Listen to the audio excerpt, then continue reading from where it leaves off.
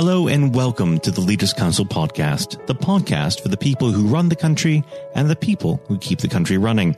You join us in yet another lovely day here in the capital. I'm Matthew O'Neill, and today, as always, we ensure that we have a variety of perspectives on leadership.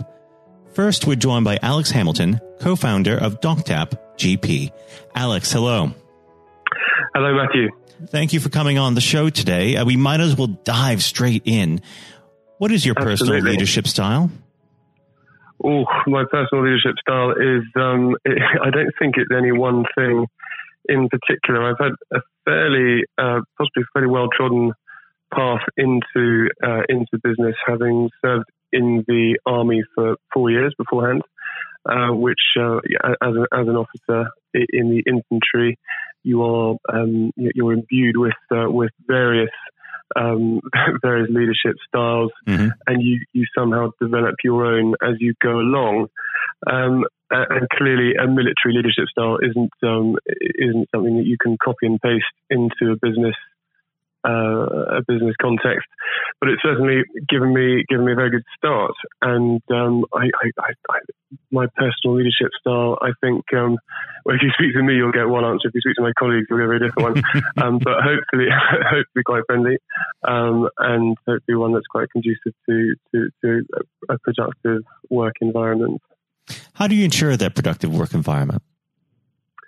I think communication is pretty high on the list of that one. I think that people need to know what is expected of them, and obviously sometimes they need to know when they haven't necessarily fulfilled what is expected of them.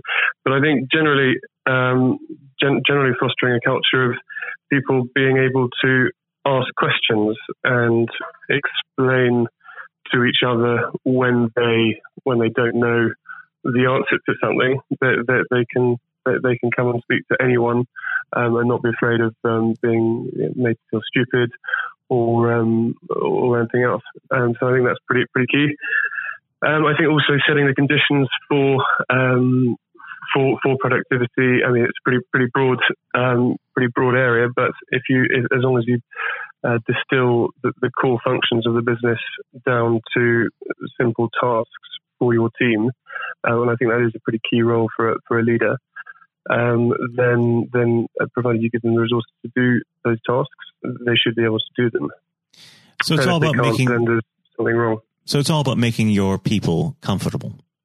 Is that right? It's absolutely about making them comfortable. Yeah, obviously you've got to select good people. We've got a fantastic team at DocTap, which I'm immensely proud of. And I really enjoy working with them. And you've had quite rapid growth for a new business, haven't you? How is it that you're able to sustain such growth with a productive workforce? Well, I think one of the parts of leadership that I enjoy is delegation, and it's certainly not something that came naturally to me. It's something that you really have to force yourself to do.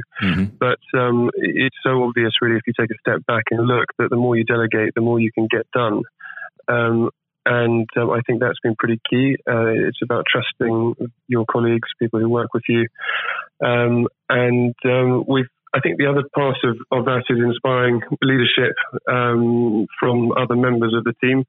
At DocTap, we very much recruit from within for senior jobs as much as possible, and what that's the obvious result of that is that people in the company become that they have a sense of responsibility, that they're given leadership roles, and so far they do them very well.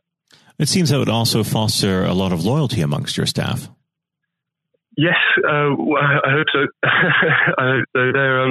They're great fun to work with, and so I hope that they feel the same about me and working with DocTap.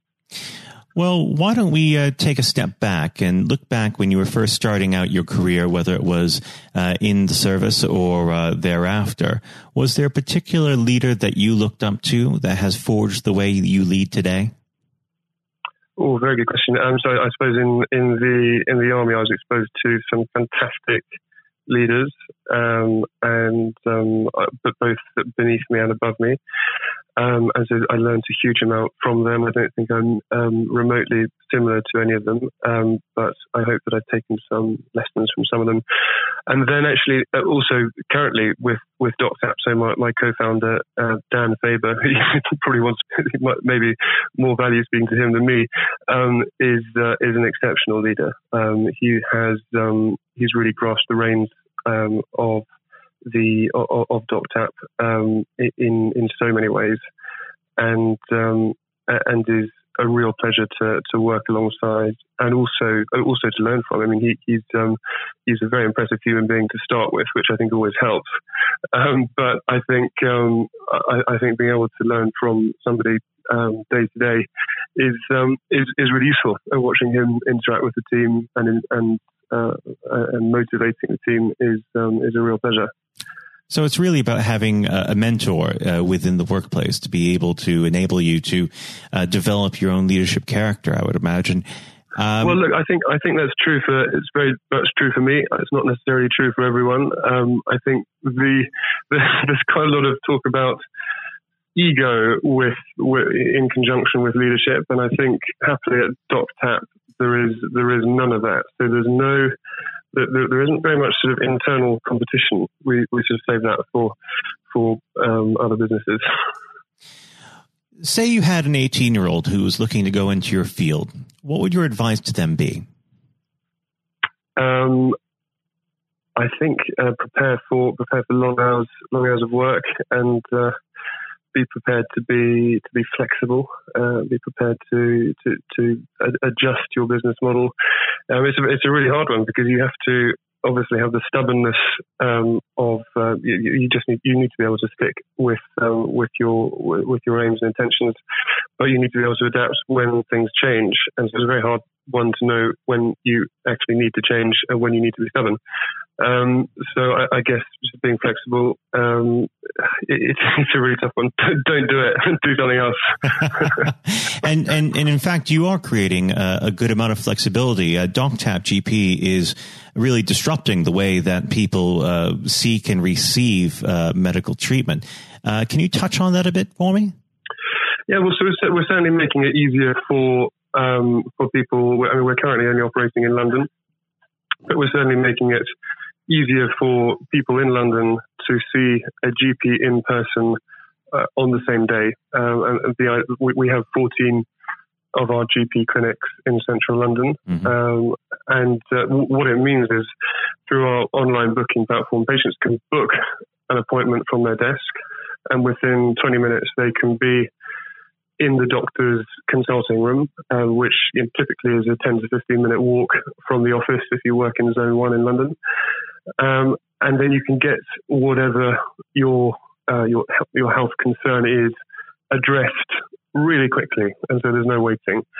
It also just means that any sort of any concern about health, it's addressed then and there. So there's no sort of added worry that can quite often be the case for patients. That's absolutely fantastic. And it's fantastic that you can shorten that amount of time between the initial concern and the actual consultation, because I know that weighs quite heavily on a lot of people's minds. The only other thing that's weighing quite heavily on mine is that I'm quite conscious that we're nearly out of time. I know. But before I let you go, what does the next 12 months have in store for DocTap? Oh, it's a very good question.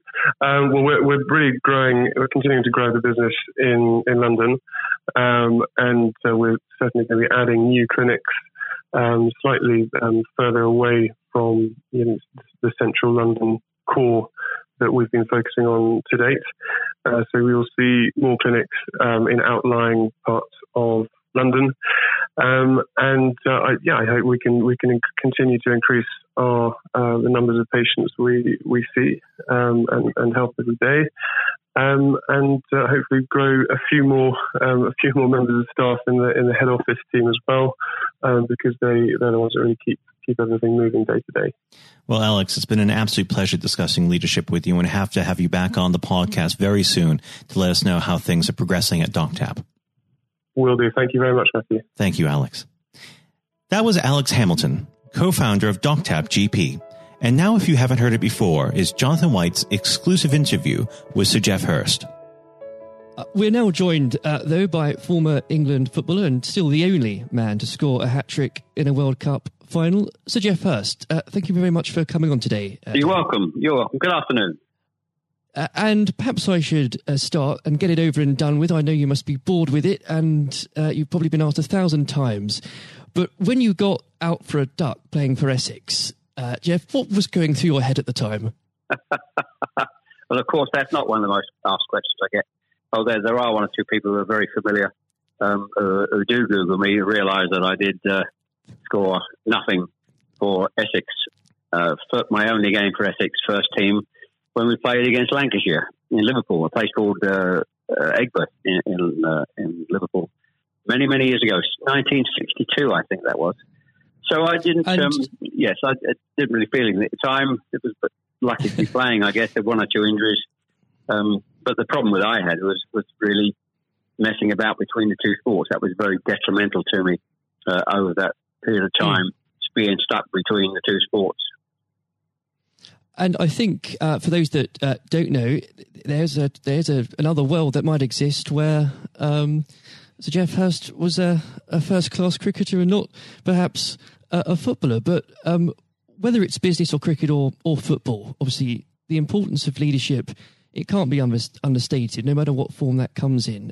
When you were at West Ham, Geoff, and when Ron Greenwood first came along, he made obviously some pretty radical changes. Was this a man that genuinely inspired confidence the first time you'd meet him? Absolutely. I mean, he was simply a fantastic coach or teacher, if you like, of football. And the quite always mentioned when we talk about Ron Greenwood, Harry Redknapp, who was played under him and has been very successful as a player and a manager over many, many, many years. He's come across many coaches, of course, and managers during his time over 50 years, I guess. He would still say that Ron Greenwood is the best coach he'd worked with. So you're very fortunate. I think you think you're lucky when you come across, if you have a great teacher at school and a great coach as we had in Ron Greenwood, and of course a great manager in Sir Alf Ramsey. So to come across people like that of that calibre can have a huge influence on your career, of course, and then your life, and that's quite purely the case. Absolutely. And in those early days at West Ham, with a manager like Ron there, it's also important to have confidence with your other players, and of course they become your friends. Who did you look at the time when to inspire confidence in yourself? Was it Peters? I think probably. Well, I was very fortunate to play with the calibre of the players I did. Again, extremely fortunate to play with the captain of England and West Ham and Martin Peters, who was a fantastic player. And as far as Martin's concerned, I think sometimes he didn't quite get the recognition he deserved and what a wonderful player he was. In terms of inspiring confidence, I always probably say that the biggest influence for me, I guess, would be the captain, Bobby Moore. Although he was only about 8 months older than me, he graduated through the system probably 3 or 4 years earlier. He played for England in 62, 4 years before the final when I played. And so he was more, looked upon him more as a senior player, if you like, not as a guy with the same age group as me. And I looked at how he trained, how he acted, how he behaved, and how he played. And so he would say, I would also say he was a big influence on me. One thing I would say about leadership, what I do understand clearly in all walks of life, leadership is at the top, is absolutely vital for a business, a football team, in any walk of life to be successful. And it's quite evident. I was in the motor trade for a long time as well, selling car warranties to car dealerships.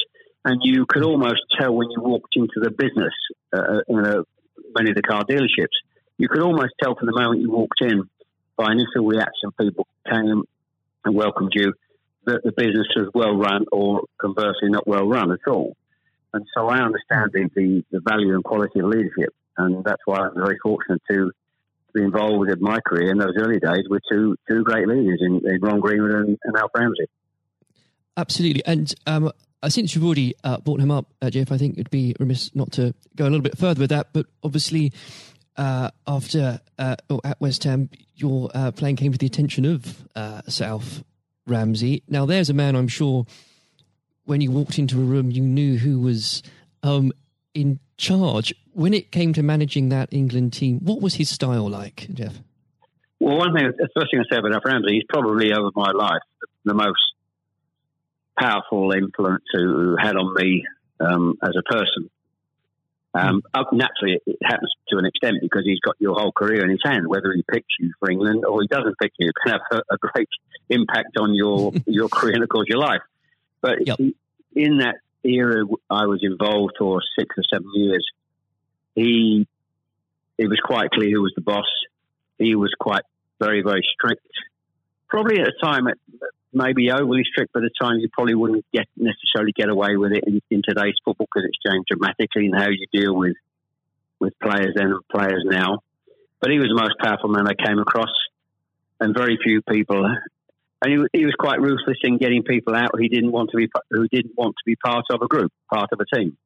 It is important that if you've got a group of people, and that's in any walk of life, they're all singing off the same hymn sheet, and you don't have anybody that's griping or moaning about the system. And if you've got people like that in the organisation, one thing I have learned, and I've taken it on in my life, my family, you've got somebody in the group that doesn't want to be part of it, you get them out. And Alf, I think, was quite ruthless with that in his staff. And I think that's one of the most serious things I think I've learned over a long period of time. And is there, do you think, a specific moment, I'm sure there's probably dozens, but is there a specific moment, if you could perhaps pick right now, that did show those qualities in Sir Alf so sharply? Yes, I think for me, certainly, I think there are instances of players who you thought would be in the team or certainly in the squad, and surprising they were not. There was no necessary reason for it, but looking back, I do think perhaps they were people that Alf didn't think wanted to be part of a group. So that's for me.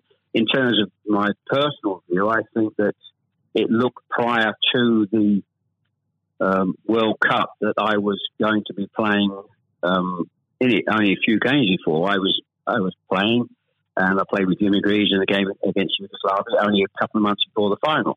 And it looked at that stage as if I was going to be playing in the team. But in a couple of more friendly games before the final in Poland and Norway, I think, and Denmark, I played 2 of the 4 games, and I probably didn't quite replicate my form that I'd been showing at West Ham and in the early couple of games for England. And he left me out in the first game of the World Cup against Uruguay. He started off with Jimmy Greaves and Roger Allen. So I had an impact of thinking at that stage I looked like I was going to play, and didn't start because of just a lack of form. I didn't play quite well enough to justify my position. And somewhat fortuitously, I only got back in the team because of a nasty gash to shin on Jimmy Greaves' leg. And I think what you've said there, Jeff, actually does sum that up really well. And more than that, whilst it's important to have that someone in charge with those qualities, it's almost useless if there isn't a strong and unified team behind them. And there really must have been moments, Jeff, maybe there weren't, but let us know, in that 66 competition, the prolonged pressure on all of you, the weight of a nation, did it get to you? Oh, not for me personally, no. I think, and I don't, not for me, not for a second. I think I was just happy to be involved in the squad initially. Not at all. You're not aware of the magnitude of the occasion, really, looking back out. So I never really felt, people talk about pressure a lot and it's there, and players talk about it in life. I didn't really necessarily feel any great pressure during the time I was there. And what is also important to say about Alf Ramsey, the people he left behind that were left in the squad after he'd moved 1 or 2 players out, the squad were a bunch of very hard-nosed, professional, top-quality people. And that was, again, the leadership that Al showed. He got people in together that were very, very strong personally. And I think that was part of the success we had. We were I always describe our group as hard-nosed professionals. We have some great players, but overall they were great hard-nosed professional players and great quality people who we've kept in contact with, over the years. And Jeff, I've got to ask, and I'm not making this up, I've genuinely heard that people do ask you whether or not you realise there were people on the pitch at that moment. I imagine you were busy on something else. Well, I did some theatre shows last year. They've gone fairly well, and we're going to do a series of theatre shows, in fact, starting this week, over the next 2 or 3 months. And at the end of the theatre shows, we have about 20 minutes where we allow the people in the audience to ask questions. And I won't mention both. They're too long to talk about both questions.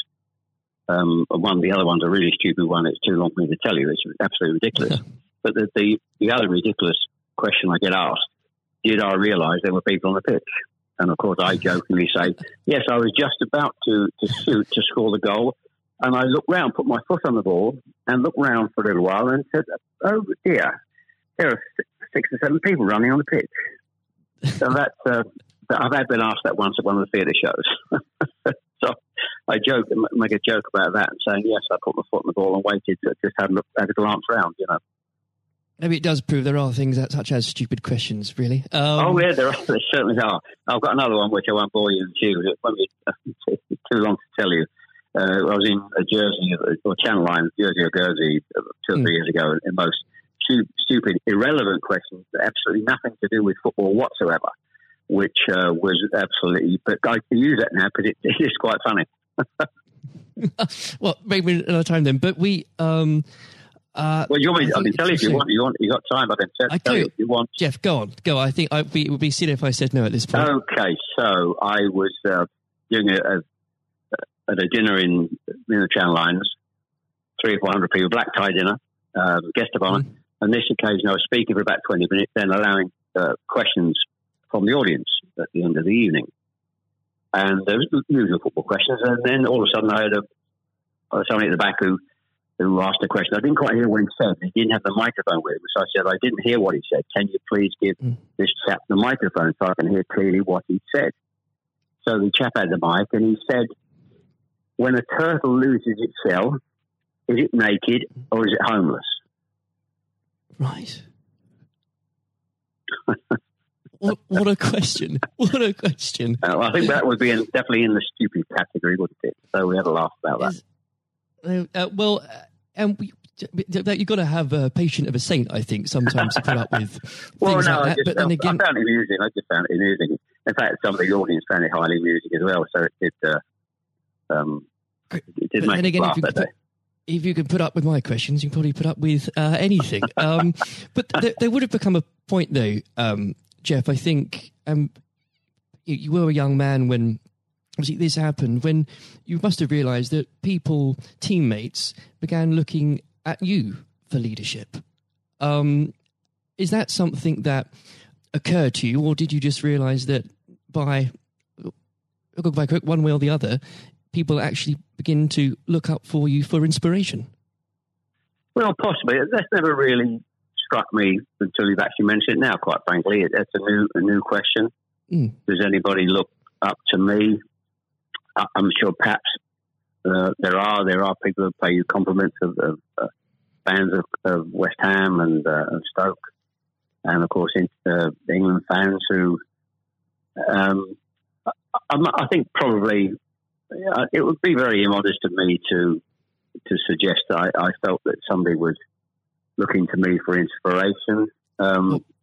You don't have to, but I will. It's okay for a third party to do it. Perhaps that may have been the case over the years. People look at you and maybe it has a helpful effect. But I do think you how you behave and set examples on and off the pitch, people must realise that has an influence. how you react and behave to situations on and off the field, surely probably has an impact to younger players coming into the team latterly. And with that, looking at football today, is there anybody that you think particularly on the field or the sidelines that strikes you as someone with those qualities that you could identify in a natural leader? Current players, you mean?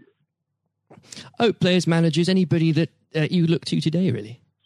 Well, I think some of the outstanding. I think the best example about a leader at the moment is Klopp at Liverpool. He has been absolutely fantastic to acquire the players and get them to. Their attitude is absolutely fantastic. They're great players, but there's more than just being good players in football. It is to have a good player with a fantastic attitude, and their willingness to work for each other and the team is absolutely outstanding. Hence these unbelievable results. There are, and the great players not always succeed as individuals, or probably even certainly as a team if you haven't got the right attitude alongside it. And they're probably, and that comes through the leadership. That's not just luck. Absolutely. That's absolutely leadership. He'd be the best example, of course, in football terms today, easily. And of course, but going back not that long ago, Alex Ferguson is just absolutely. You've got to take him as the first example, because Klopp's only done this over a period of time, a short period of time.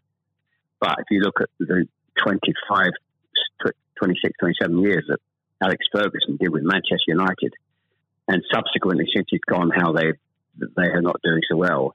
He's the best example of management we've probably ever seen, and I don't think anybody will see the light of that kind of leadership again. It's absolutely astonishing. And do you think, could you imagine Sir Alf or even Ron Greenwood managing teams today? Yes, I think so. I think yes, no question at all. I think Ron Greenwood. Yeah, the answer, straightforward answer is yes. That's a good answer. The straightforward answer is yes. I can elaborate as much as you want, but the straight answer is absolutely categorically yes. And with I know if we could talk about this probably for the next hour or so, but I'm conscious of the time. Looking back through your playing career, perhaps especially your time for England, who was it that struck you more than anyone else on the pitch that displayed qualities of not just leadership but companionship and level-headedness that you think that have stuck with you all these years later? Well, I think I was very fortunate, and I wouldn't pick any one player out. I think looking at that, so many, and that's why we were successful, because we had so many showing all those qualities that you just mentioned throughout the team. I think that was outstanding, and it's an opportunity to talk about all of them in that breath. And there was nobody. And going back from an earlier question for me, all hard-nosed professionals, good teammates, good socially, and that's why we kept in touch with each other on our golf days every year up until about 5 years ago. Of course, with the sadly dwindling numbers, we still got on. Our wives got on all together all those years later. It didn't just finish after '66. That reunion, that camaraderie, that team spirit, getting on with each other lasted for a long time. And I wouldn't, when you put those questions and how you categorise those, I would pick every one of the 11 players who you put in that category that were like that. There was nobody else. They were all outstanding. And I think that was a big part. I can't stress how big a part that was. And I've said that many times, for the success of the team. We had some great players. We had some great players, of course. But without the attitude alongside that, going back to an earlier question, we wouldn't have been as ultimately as successful. Exactly. Without that, the whole will never be greater than the sum of its parts. But with it, yes, the word is team. The word is team. Absolutely. And I always use the word team when I talk. Sometimes together, everyone achieves more, and that's the same in any walk of life. That's fundamental. And lastly, Jeff, looking if you were to give advice, and whether this is in sport or business or indeed any other walk of life, what would you identify, if you can, as the key tenet that you can't go without in terms of leading a team, no matter what that team is? Single-mindedness, dedication to the job, thinking about that role, that job in leadership all the time. It's a huge part of your life. I don't think you can switch off when you're in business at the top level or sport at the top level. You may, have a couple of weeks holiday, but I'm even sure if these top managers and leaders in all walks of life are away on holiday on a beach somewhere warm, I'm sure they will not switch off for 2 weeks and completely not think about their role as the boss of an organisation. And I think you're completely focused. You're always thinking about things, thinking about improvements, and it's just dedication and tuning your life to being successful. Excellent. Well, Jeff, on that point, thank you very much for joining us today. You're welcome. Very good nice to have a talk about this and just go over the past and just refresh my own memory about the quality of the players I grew up with. Excellent. Another time, it would be great to talk again. Thank you, Jonathan. Thank you. This has been the Leaders Council podcast. Thank you for celebrating excellence in leadership with us. I have been your host, Matthew O'Neill. Until next time, goodbye. Thank you for listening to our podcast. The views expressed within the podcast do not reflect the views of the Leaders Council of Great Britain and Northern Ireland, its parent company or subsidiaries, members of staff, other guests, or any other person therein associated.